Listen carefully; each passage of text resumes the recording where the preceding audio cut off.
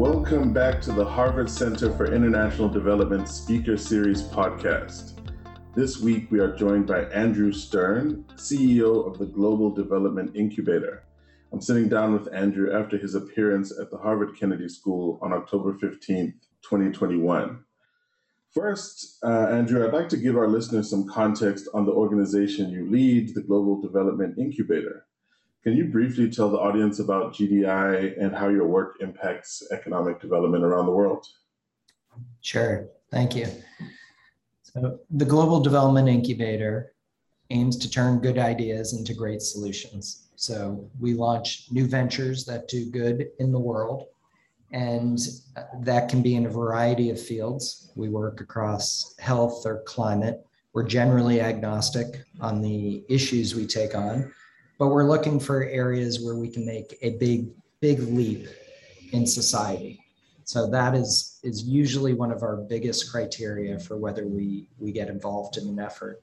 One way to think about what we do is we bring ideas, funders, and leaders together, and then provide them with the support they need over 24 to 36 months to take what is usually an idea, maybe on paper, maybe in a report, maybe in their head, and turn it into a full organization that can stand on its own.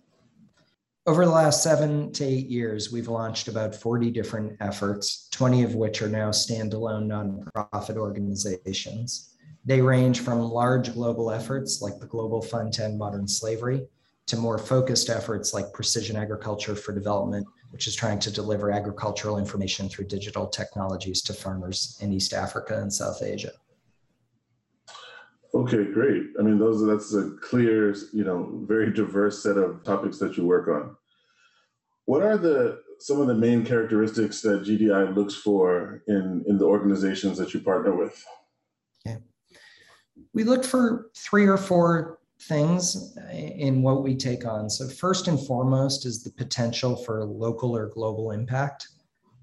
We try to get a sense of, is this an area that is ripe for change? Both in terms of immediate need in the results we could deliver, but also in terms of broader systemic shifts that could happen in a field. Second, we like to get a good sense of the leaders and the partners involved in the effort and whether they are the type of entrepreneurs who can carry it forward.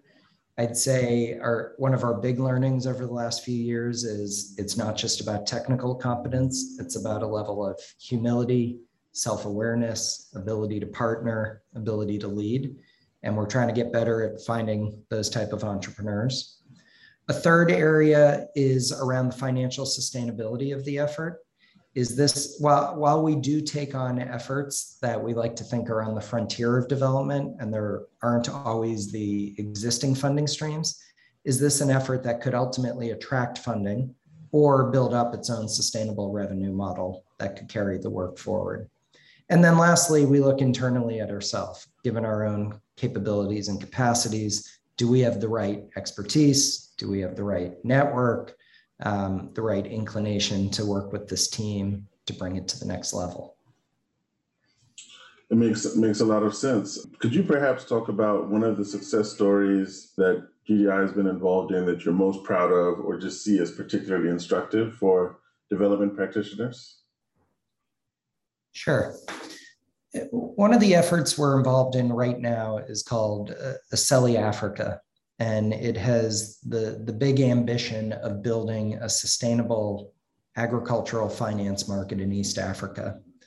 And it does that by not working with one organization, but working with 20 to 30 global banks, local banks, non-banking finance institutions to provide the right incentives and the right support for them to provide new loans that they otherwise wouldn't have done so.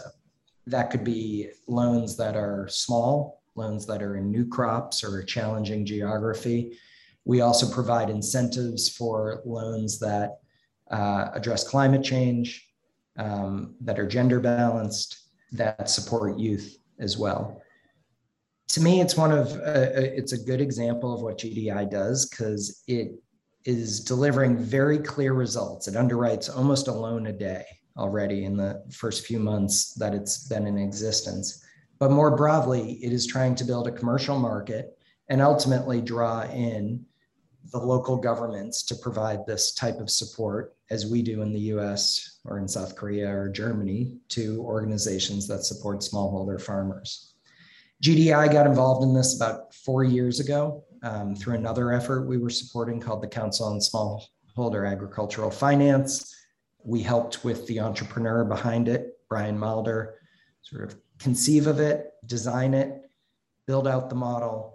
And then over the last few years, we've done everything from building his website to hiring his team to negotiating with different funders to setting in place the right financial agreement to getting the right legal support to help the effort get up and standing to where it is today. So it's only in the beginning of its journey, and only in the beginning of what we hope will be some broader change in building the agricultural finance market, but we have a lot of confidence in where it's heading.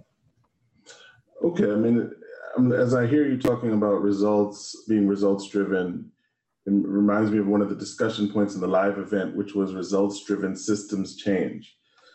Systems change is obviously increasingly salient in the social innovation and development spaces. Can you talk a bit about, what it is and why it's a useful lens for thinking about development practice? We use this term results-driven systems change. We find it's a nice balance between, on one hand, efforts just focused on systems change, which might be around policy or government shifts, and those efforts that are simply about scaling a single nonprofit. In effect, we're trying to marry the two efforts. And behind that is, on one side, we believe you do need some level of results. You need to hit certain proof points. You need to demonstrate that something works. You need to build the evidence base. You ultimately need to show that it can be done at some level of scale. And you need to build a constituency behind it. And we think all of those are ingredients to then try broader systems change, whether that's trying to bring in the private sector, whether it's trying to get a government to adopt a program, whether it's trying to get that program replicated, where we see some of the bigger systemic shifts. So we focus on both of those. We assess the efforts we take on. We try to measure progress on both of those. The former is obviously a lot easier. We can measure very tangible results against a plan. And then the harder part is the qualitative assessment. Are we changing how people are acting and behaving? Are we changing the incentives? Are we changing funding flows that really drive the broader systems change? So that's been our lens in terms of the work we take forward, results-driven systems change.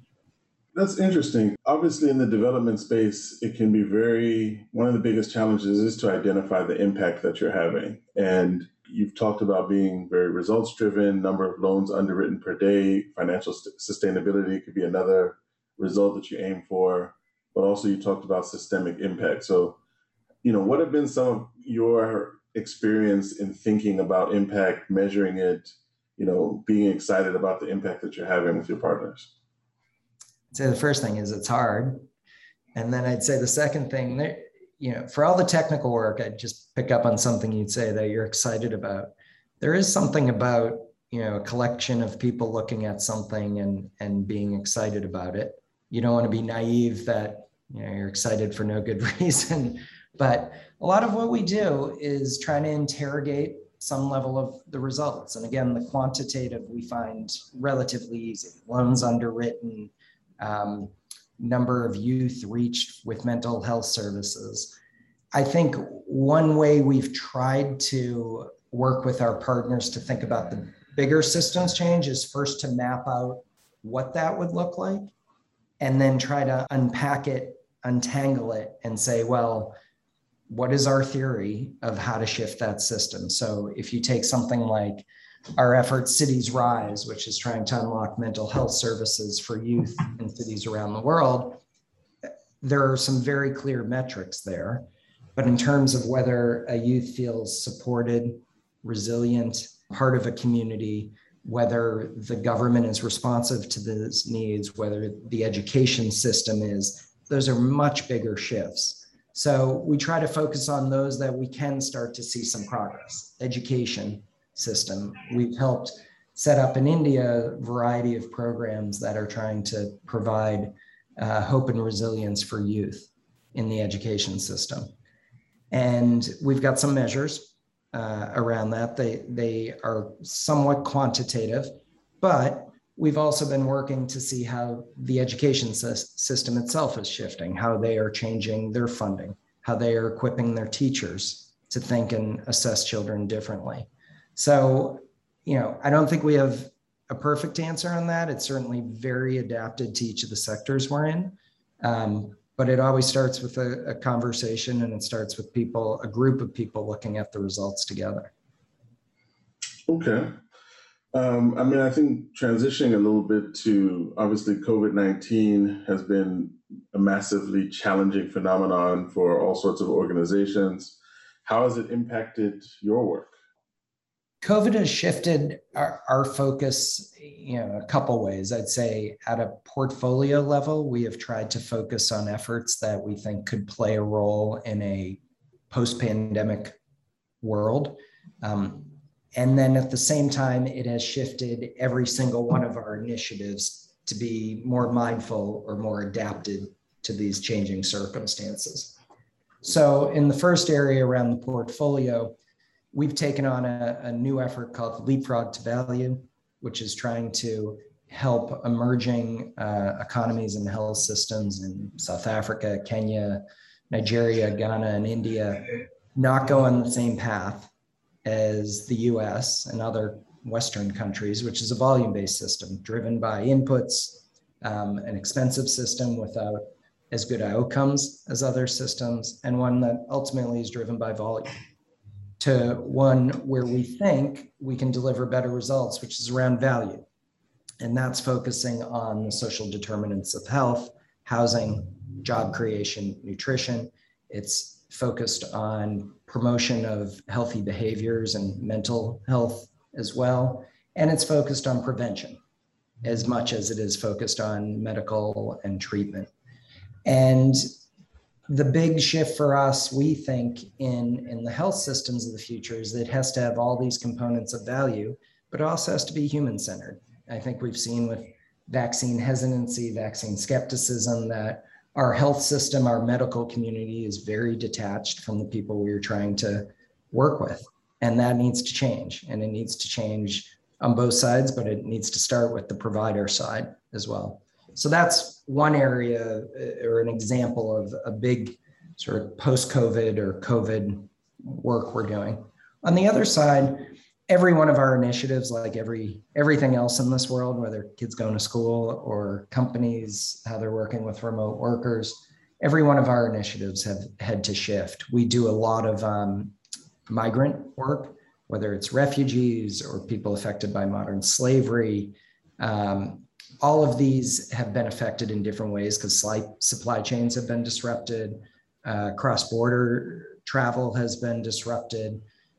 So in each of them, we are trying to find, focus again on the populations that are affected and go back and really understand where they are and what their needs are now that things have shifted from an economic point of view or from a migratory point of view.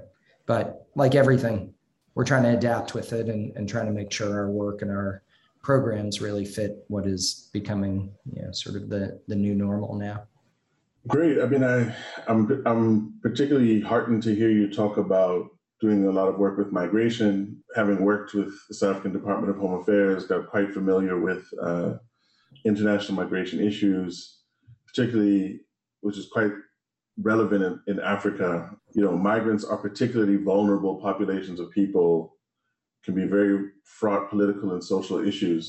Could you maybe talk a bit more about some of the work that you're doing in migration? Because that's such a challenging area. Yeah. I'd say two things, one at a more general level and then a specific example. At the general level, we've been working on 4 or 5 efforts around what we sort of call people on the move. So labor migrants, people affected by modern slavery, refugees, internally displaced people, internal migrants. And after a couple of years of working on them, we finally looked across and said, wait a second, these are very fragmented, very siloed definitions. And in many cases, people could be a refugee at one point in their migration. They could be trafficked in another. They could become an economic migrant. And we are doing a disservice to their needs if we are not thinking about this more comprehensively. So we have just started a big effort, People on the Move, trying to reframe what are very siloed and fragmented definitions to see if there are new policy implications, if there are new partnership opportunities, if there's new financing and ways to think about their finance, what we can deliver to them, and even on the institutions. There is a IOM in the UN and a UNHCR, and I'm not sure how well they coordinate their work. There are different programs at state and USAID in the US government. I'm not sure how well they coordinate their programs. So that's one big push.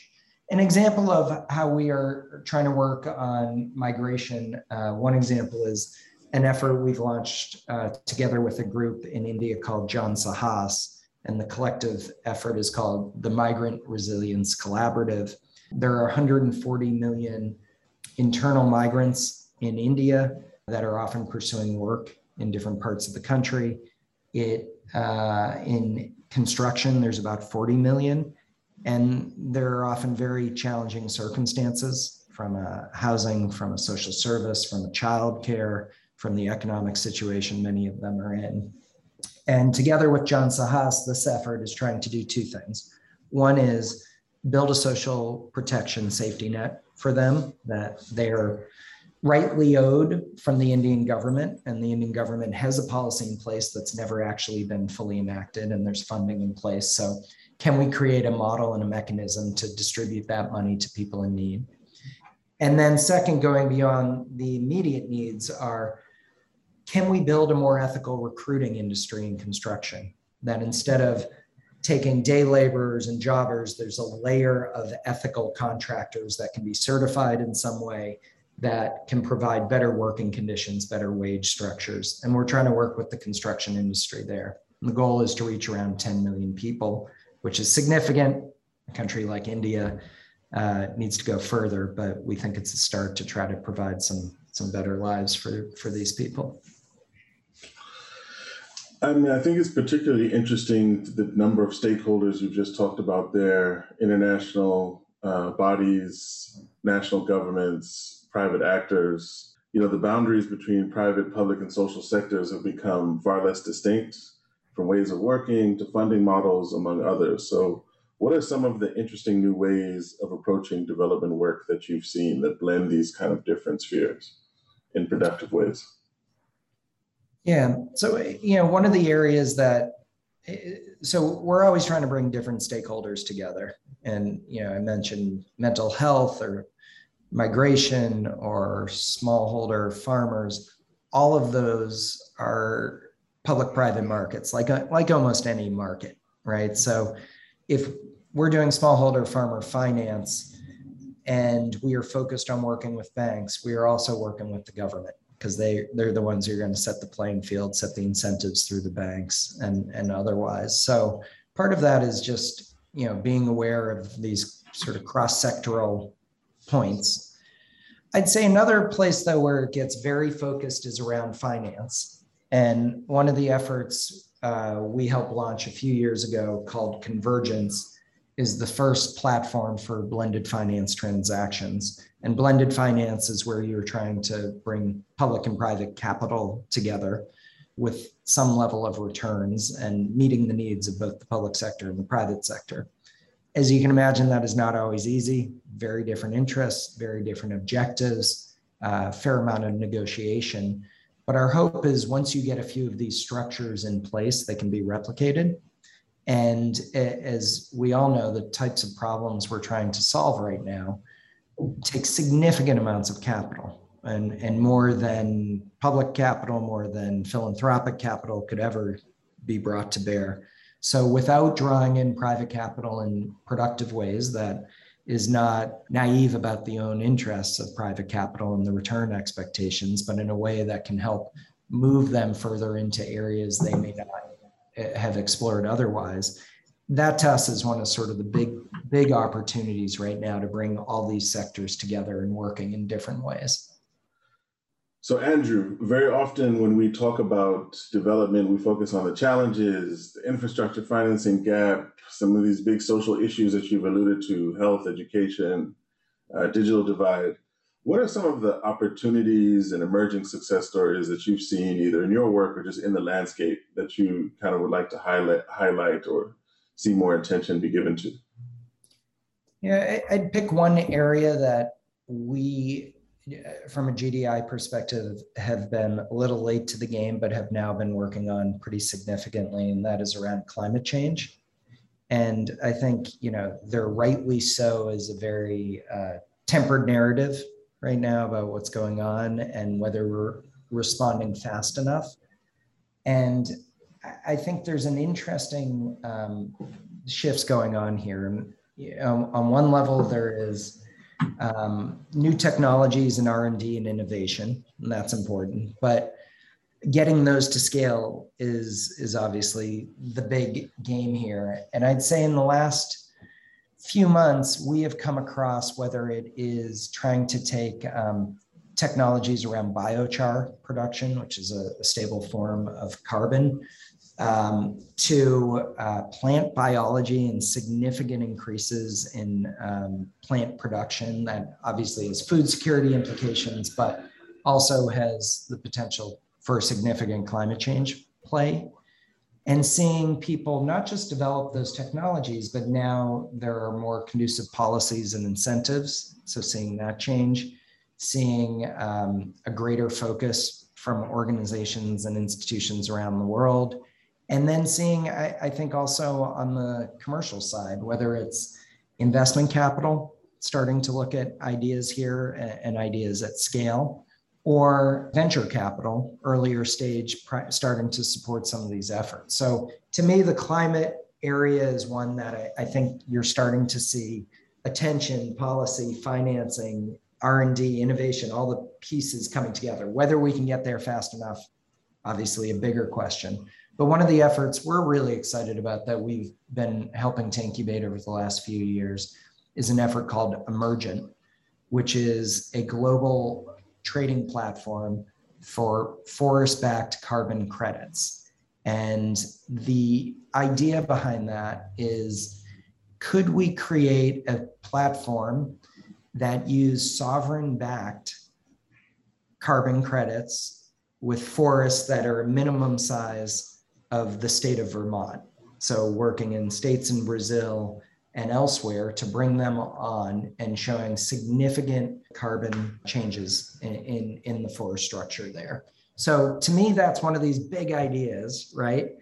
And it started moving along, and we now have $1 billion guarantee to get the market trading from the US, the UK, and the Norwegian governments. And we have commitments from 5 or 6 Fortune 100 companies, Amazon, Unilever, and others, to be the first buyers of those credits. So, a big idea, and it sort of reveals how corporations, how finance, how policy, all of this is starting to come together. So it's one area where I feel energized, and cautiously optimistic. Well, I think that's a great area to highlight, given the importance of climate change, and as we go into the big conference in the coming weeks. So thank you for sharing that. I guess as you're a Kennedy School alum, I would be remiss not to ask, how did your HKS experience contribute to the work you've done in development, and perhaps what have been some of the things that you learned maybe after you left school that HKS grad students and in other institutions should kind of think about? I think while I was in school at the Kennedy School, I spent most of my time focused on technical work, trying to understand more just pragmatic, practical, how do you set up a public management? How do you think about analyzing the public good? And then also trying to go deep on international development and understanding frameworks and concepts and ideas there. And I found all of that useful after I've graduated.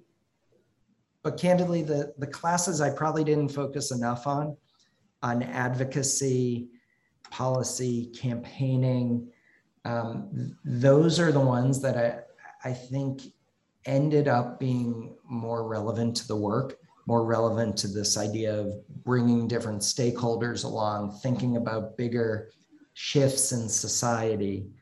So for me, those are ones that I had to look back a little at the Kennedy School and also round out a bit more with some of my colleagues once I started working.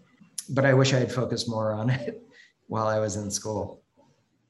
One of the debates that we have as we talk about development in and outside of the classroom is, how do we make development less of a kind of permanent industry, but, an industry that ends because we've been successful.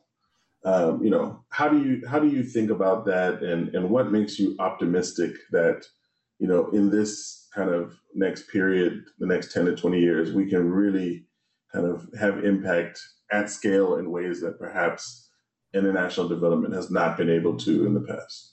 Yeah.